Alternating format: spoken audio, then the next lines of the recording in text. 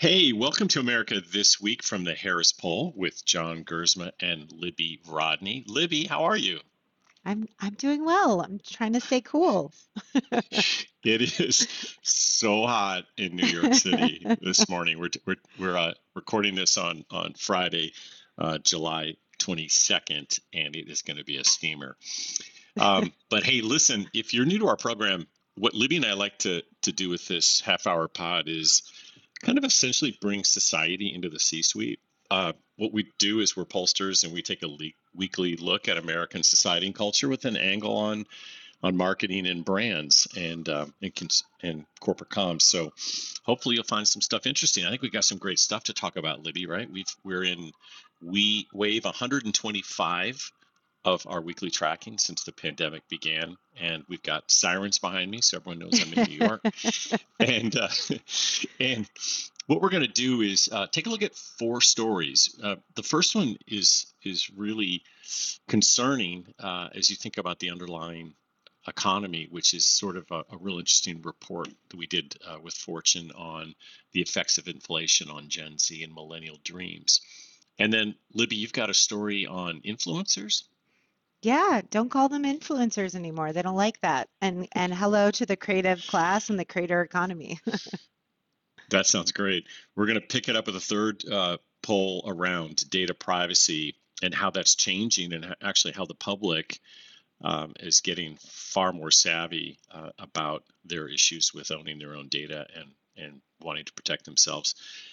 And then, Libby, I think it fits with the weather, but your last story is Yeah, I mean, we're all so hot, and climate change is here, and it's real, and it's global, and it's happening. And so we get to the bottom of why are companies having such a hard time moving on sustainability ESG efforts. And we did some really great work there with Google Cloud that we're going to talk about. okay, great. All right. Well, first, as always, let's get into the weekly numbers. Let's start with what we call our poll position. These are the numbers of the week that mattered most to Americans. First of all, I mean, Libby, quite surprisingly, less than half of all Americans, at 42%, remain unfamiliar with the BA5 variant, which I find absolutely fascinating. That may be about to change, right? Because yesterday, President Biden was revealed to have COVID. But that, to me, I thought was really interesting. What is really on Americans' minds, however, is obviously the economy, inflation, and jobs. That holds steady at 87%. In fact, it's up a point from last week. The other things that are on the minds of Americans this week, as we reach the end of July, are crime rates in the United States at 83%, and even the effects now of sort of this lingering recession. Will there be a recession? We have over half of employed Americans are now concerned about losing their jobs. Beyond that, though, there's sort of a social angle on inflation if the data wasn't challenging enough.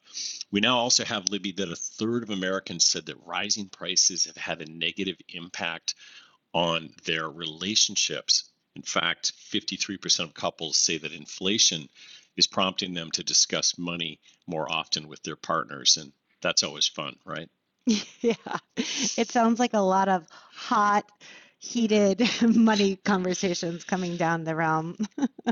Too much pressure. But Yeah. let's stick with inflation and get into this first story. So we did this poll with Dave, which is a really interesting division, part of Fortune, as partners. And what we found was that there seems to be a lingering sort of concern, a real frank concern among millennials and Gen Z that inflation is really sort of making it far more difficult for them to achieve the American dream.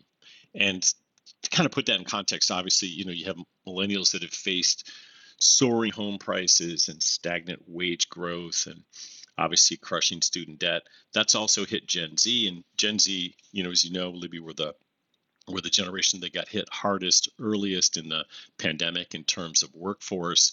But they have really the same issues sort of coming up right behind them. And so it's not surprising when we look in this data that 6 out of 10 Gen Z and millennial Americans report a lack of confidence about affording their dream future. The other things I thought that were interesting in this is that 3/4 are now concerned that the money they currently have or will save will not last.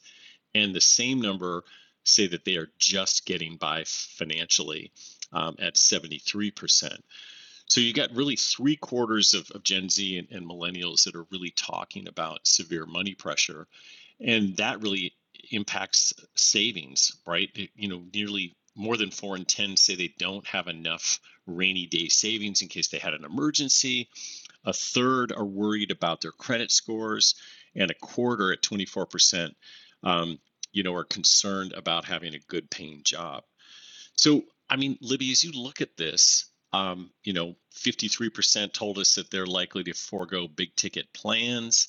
And if they did go on a splurge vacation, the same number said they'd only be able to afford it by stretching their budget or going into debt. I mean, what does that mean when you can't go on vacation without going into debt?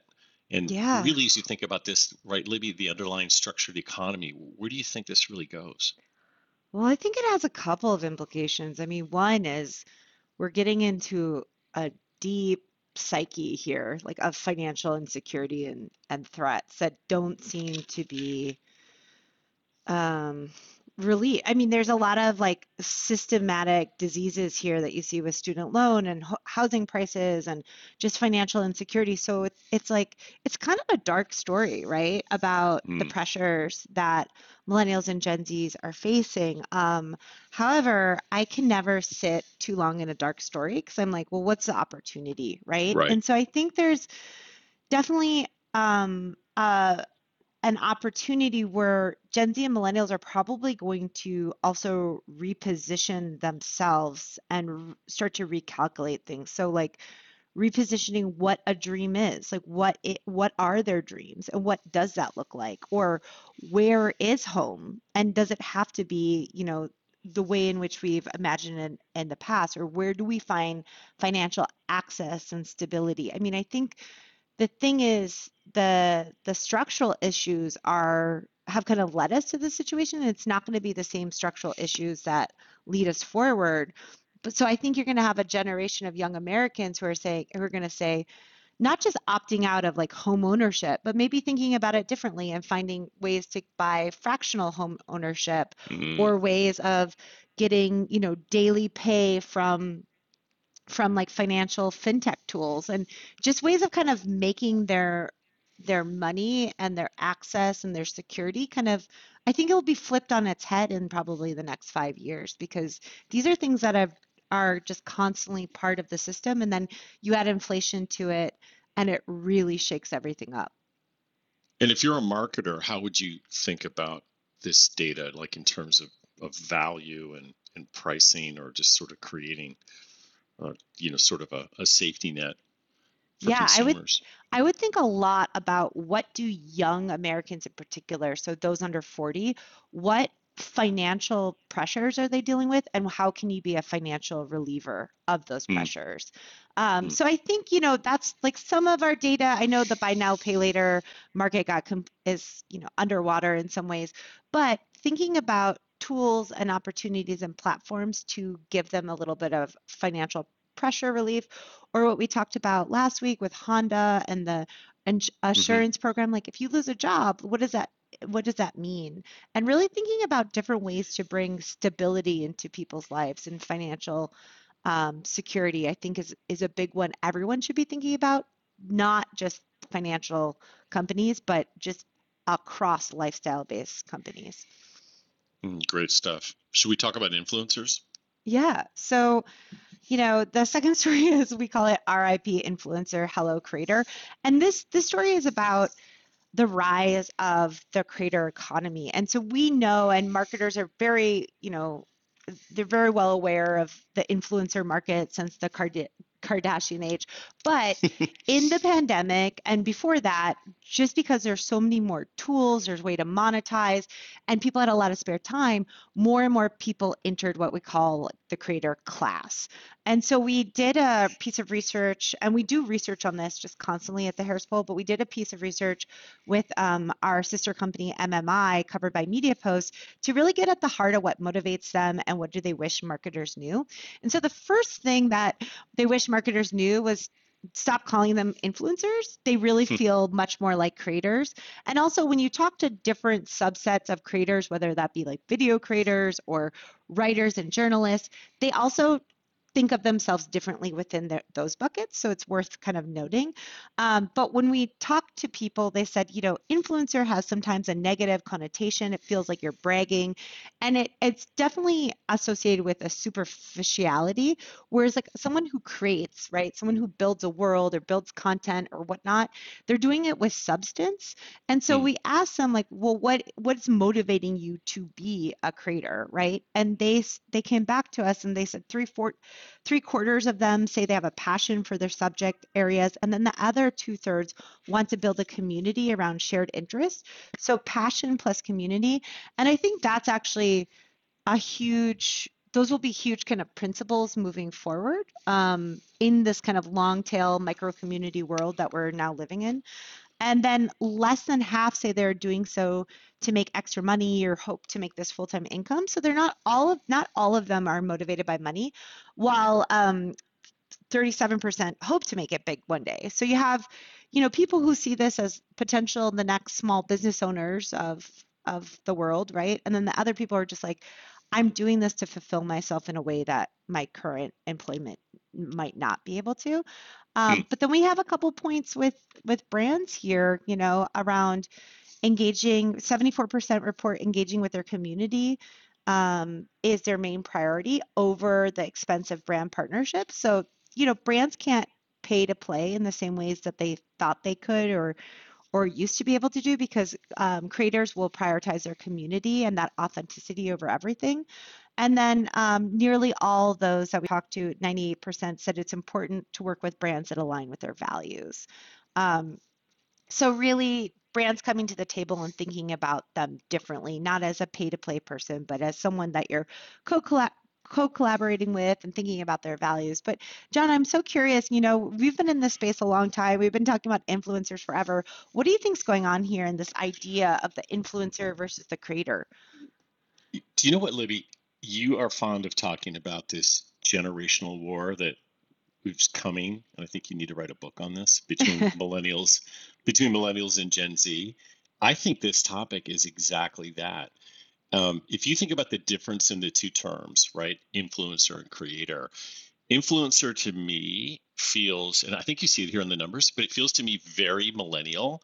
It's very aspirational. It's about making money. It's about unboxing. It's about filters. It's live your best life. Look at me. Yeah, yeah, yeah. That kind of stuff. Mm-hmm. But if you think about creator actually came from TikTok, right? And so TikTok is sort of more Gen Z. And I think what you see in these numbers, 57% say brands should keep in mind the need for content to be authentic. That's really what TikTok is doing, right? They're less, it seems like Gen Z is less focused on making money as much as it is about personal expression and making content, right? It's like caring for your audience. And maybe if you make some money down the line, that's great.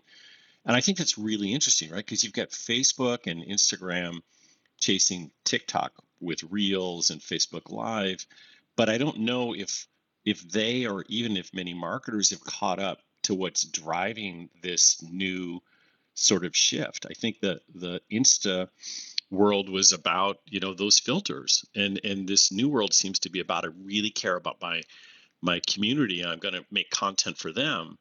And so I don't know, Libby, what you think about that, but to me, that's really fascinating that there seems to be a shift that in it clearly brands have got to find a way to adjust to it.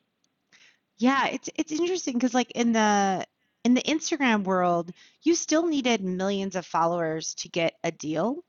And now in this new world, whether you're a creator on Roblox or TikTok or whatnot, you actually it's more about the people that you connect with and that community that you can then monetize, and not monetize necessarily in a bad way, but like you can have a following on TikTok and sell, woven baskets that are cool because they like reflect the Mm. 80s, and that's nostalgic to Gen Z, um, and make money off of it because that community is interested in who you are because you've authentically represented yourself and you've told the story.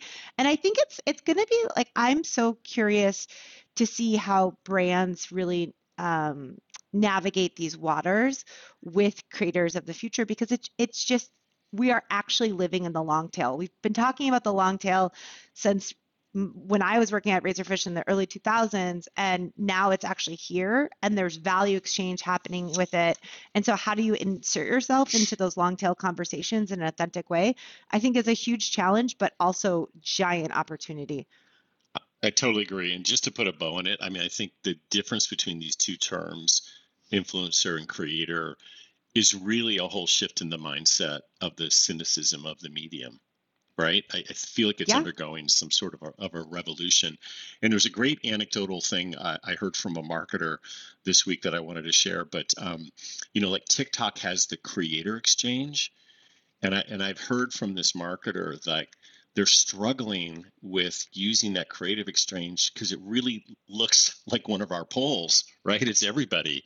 It's all Americans, sort of that are part of this influencer, and they're sort of have this old mindset of, where's my filtered, polished, unboxed influencer? When in fact, a lot of these people are just real people creating real content that's really creating engagement. So I think it's super fascinating. Yeah. My favorite thing is like the random people who do really well in TikTok, like the woman who like is an Excel TikTok genius who kind of teaches you how to do Excel really fast and has created a whole business out of that, like That's so cool. yeah. Okay, but stay with Hmm. us for a second. So then, Hmm. if brands need to adjust to this shift, right? We just Hmm. talked about with this Excel, Yeah. um, creator. Like, isn't this a big opportunity? Brands are always saying, "Oh, we have to be authentic." Like, this is a real shift, right? Yeah. Like, Yeah, and I think that's the most challenging part to brands. Even before, if you were working in the influencer kind of economy, you might have five influencers, and now you might have 200 creators, and they have their own micro communities. So like, for example, I'm really interested in what Gucci is doing.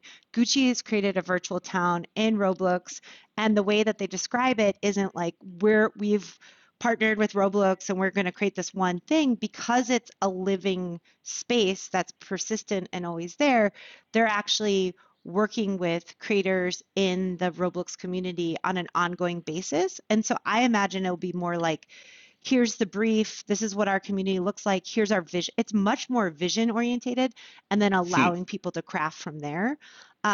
Monetary exchange will be interesting to see how those things work out. Because I think the feedback that we get when we talk about the creator economy and Gen Z is like, well, yeah, because all the Gen Zs are happy living in their parents' basement right now, but what happens when they want to make more money, et cetera? And I think actually the tools and the platforms and smart contracts and NFTs will have evolved so that we get to share more value for the content that we create in the community that matters for us, And so I so think there's a so lot interesting. to happen there. But Yeah. okay, wait, I know Hmm. we're dragging this on, but I'm really interested in Yeah. what you're saying. So Gucci is just obviously famous for consistency and luxury, and I mean that's a marketer that has a very tightly, to some extent, defined brand, right? In terms of its image.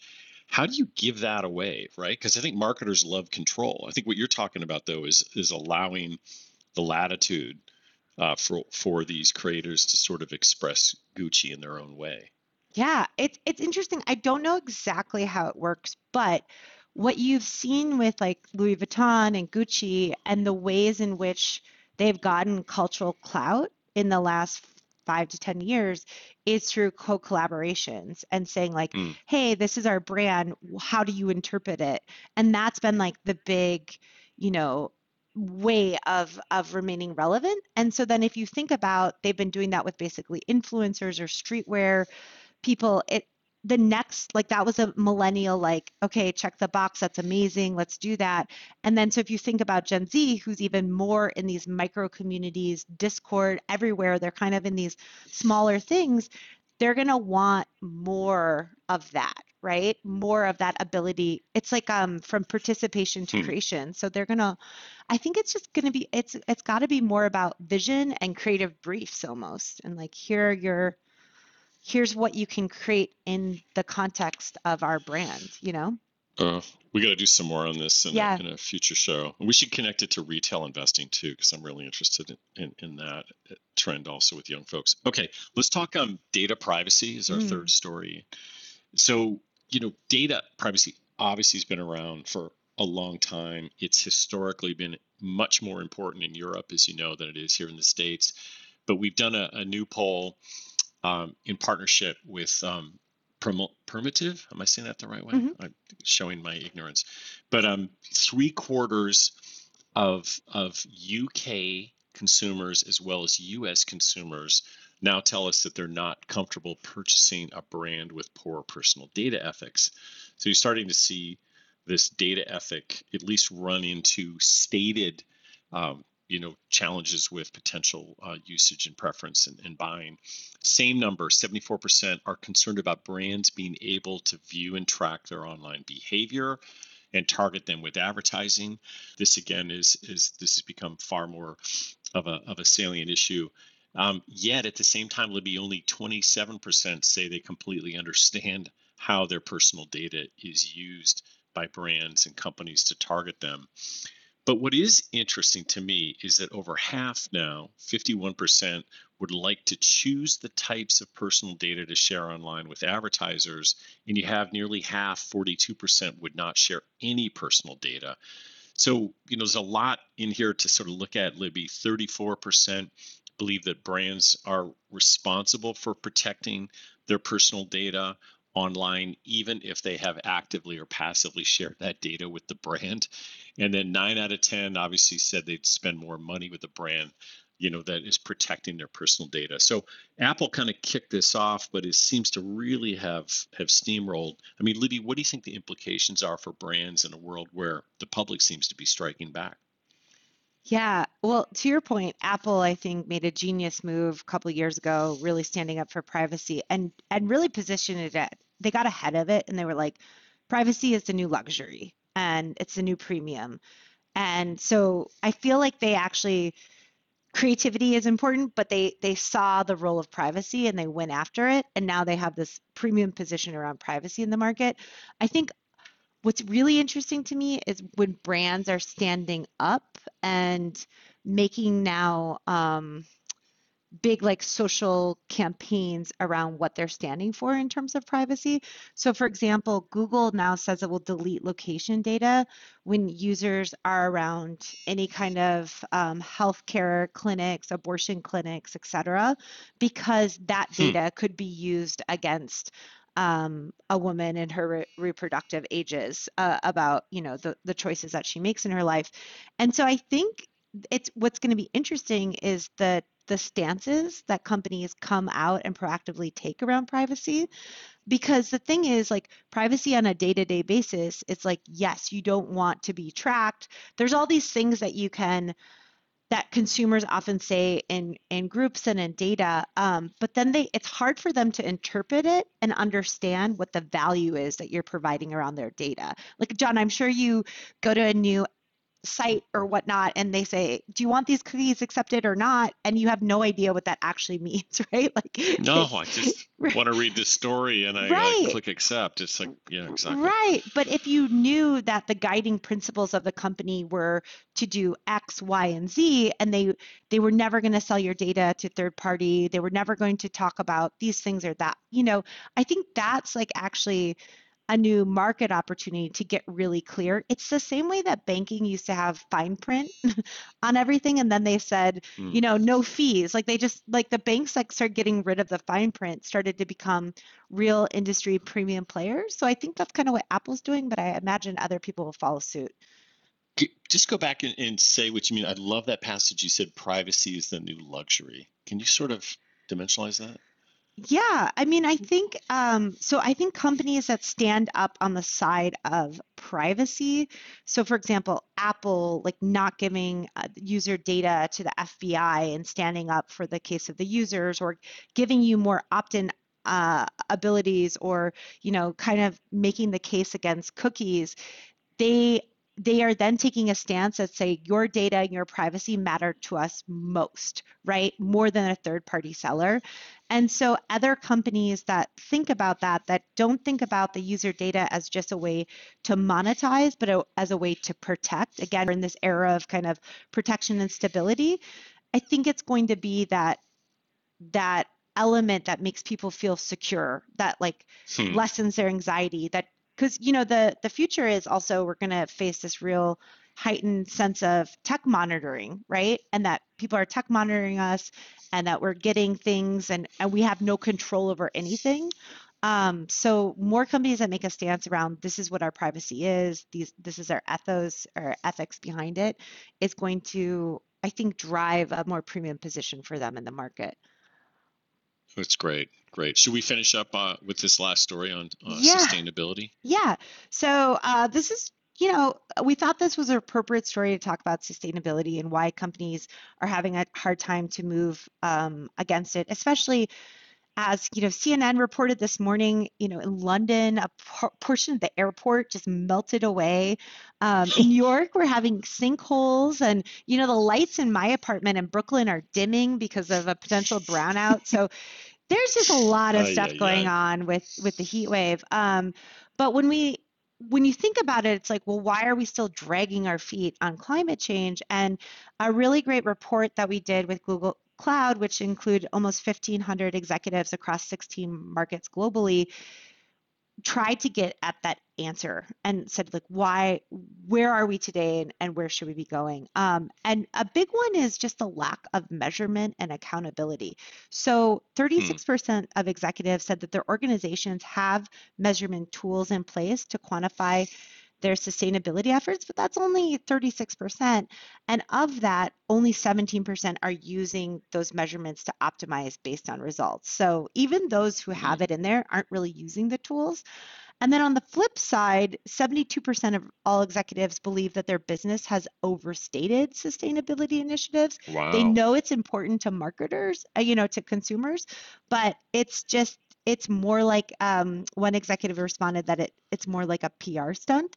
And so, there's conflict internally around the measurement of these companies and what is happening. And I think we have to give companies a little bit of breathing room as well. They've been dealing with a crazy amount of existential threats from, the inflation to supply chains to COVID. But, we see also in our other research that Americans support, 73% of Americans support the government requiring companies to publicly report their climate impact statistics. So the work that's going on with the SEC right now. And overall, almost 9 in 10 Americans agree that large companies have the opportunity to hit the reset button and focus on doing right by their workers, the community, and the environment. So anyways, John, I was just sitting with this data and thinking about why are we not moving forward? What do you think about this? Why can't we wrap our heads around it and create action? Is it just too complex? Well, this is great data, Libby. And I think, first of all, just to kind of pause on it, it's remarkable that 72% of business executives, this isn't the public, this is business executives in this Google Cloud Harris poll, believe their business has overstated their sustainability initiatives, right? Yeah. I think there is a pessimism, and not that it's important, but they take their cues from the public. And it's, to be really frank, in our data, it's not a key priority with the public. Something is always, climate change is always sort of getting pushed to the back of the line. And, if you, I threw a chart here into the show notes, Libby, take a look at this, but this was our Harvard Harris poll from this past month, from June. And we asked this question: what would you say are the most important issues facing the country today? And just as you said, we asked American voters to select three. So you had to select three of the most important issues that are on your mind. And aggregated together, it's inflation and price increases is the top answer from 40% of all American voters, followed by the economy and jobs at 29%, then followed by guns at 20%, and that was up 7 points from the previous month. Now that's obviously a function of the tragedy in Uvalde, but the point there is that there's tangible movement now happening on that issue because of the consistent tangible impacts. And I think with climate, when we look at this is way down the list. Libby, it is 12. What is it? It is at 12%. Mm-hmm. 12% environment and climate change, and it's actually down 3 points from last month. So even while the world is steaming, right, from the UK to Brooklyn, you just have it not being a salient, important issue. And if I went back and trended this data over the past 2 years, you'd see the same story. It never sort of gets the priority it deserves. So it doesn't surprise me that businesses are sort of maybe pushing it down the line too. They do their own research, don't you think? Yeah, no, that's a really good point. I think from a consumer point of view, they expect businesses to have a longer point of view, like meet all my needs and meet climate change. So, like, I think when we Yeah. talk to people, they're like, don't, it needs to be your top priority, but it can't be as a consumer my top priority. But that's, I mean, I think to your point, it's a bigger observation of the existential crisis that businesses are dealing with, and they're just kind of going down the line like, okay, what's our stance on gun rights right now, and getting and violence and crime, and like healthcare is above climate change. And so all these things that really impact the personal well-being of the consumer are top priorities. And then the climate change, until it affects you, until you like see fires in your backyard and things like that, Mm. maybe they don't get as top priority in your mind, right? Because you haven't had to move, or you haven't been in a super life-threatening situation. Not yet, but I think the rise in these other issues, we talked about guns in the Harvard Harris poll. The other one was obviously women's rights is at 17%. Right. And that was up 6 points. So clearly there needs to be more, unfortunately, potentially more tangible evidence to sort of really get people to move on these issues. And I think it kind of has to start with the public, until the public really sees this as the threat that it is. But as you see in the data, it's always something more urgent. It's inflation, or it's Yeah. coronavirus, or it's guns, or it's something else. No, that's a really smart point. My Oh hope no, is I'm going to that, leave us on a bummer. yeah, You always no, end no, us on an no. up note. So I think, look, I've been reading a lot about the future, and one book in particular, Peter Diamandis' book around like the think faster, the future's already here, something like that. I'm mm, not titling it right, but he's pretty optimistic about AI's ability to help us, offset climate change. For example, there's already this AI research company out there that can program it, that can use drones to plant trees, and they can plant 1 million trees a year in oh, I the saw that. areas That's so cool. of the deforestation where it's like needed most. So I like there are good things happening, at least in areas, but to your point, we need like a calling moment where collectively, globally, we come together and make some sort of planetary pact, say Oh, enough is enough. absolutely. Absolutely. And let's put that book into the show notes, Jack. That would Absolutely. be terrific. Okay. Well, listen, we want everybody to have a great weekend. Just to finish this off, this is America This Week from the Harris Poll with Libby and John. If you guys like the banter, please leave us a review on either Apple or Spotify, your place of choice. And also, we have an America This Week newsletter. But most importantly, if you have oh, that's on LinkedIn, by the way. Most importantly, if you've got a poll idea, send it to us, because we might cover it and talk about it. So we'd love to hear from you. It's Libby Rodney at LinkedIn, or John Gersma at LinkedIn or Twitter. All right, that's it for this week, right, Libby? Anything else going on? That's it. Stay cool, everyone. All right, be well, everybody.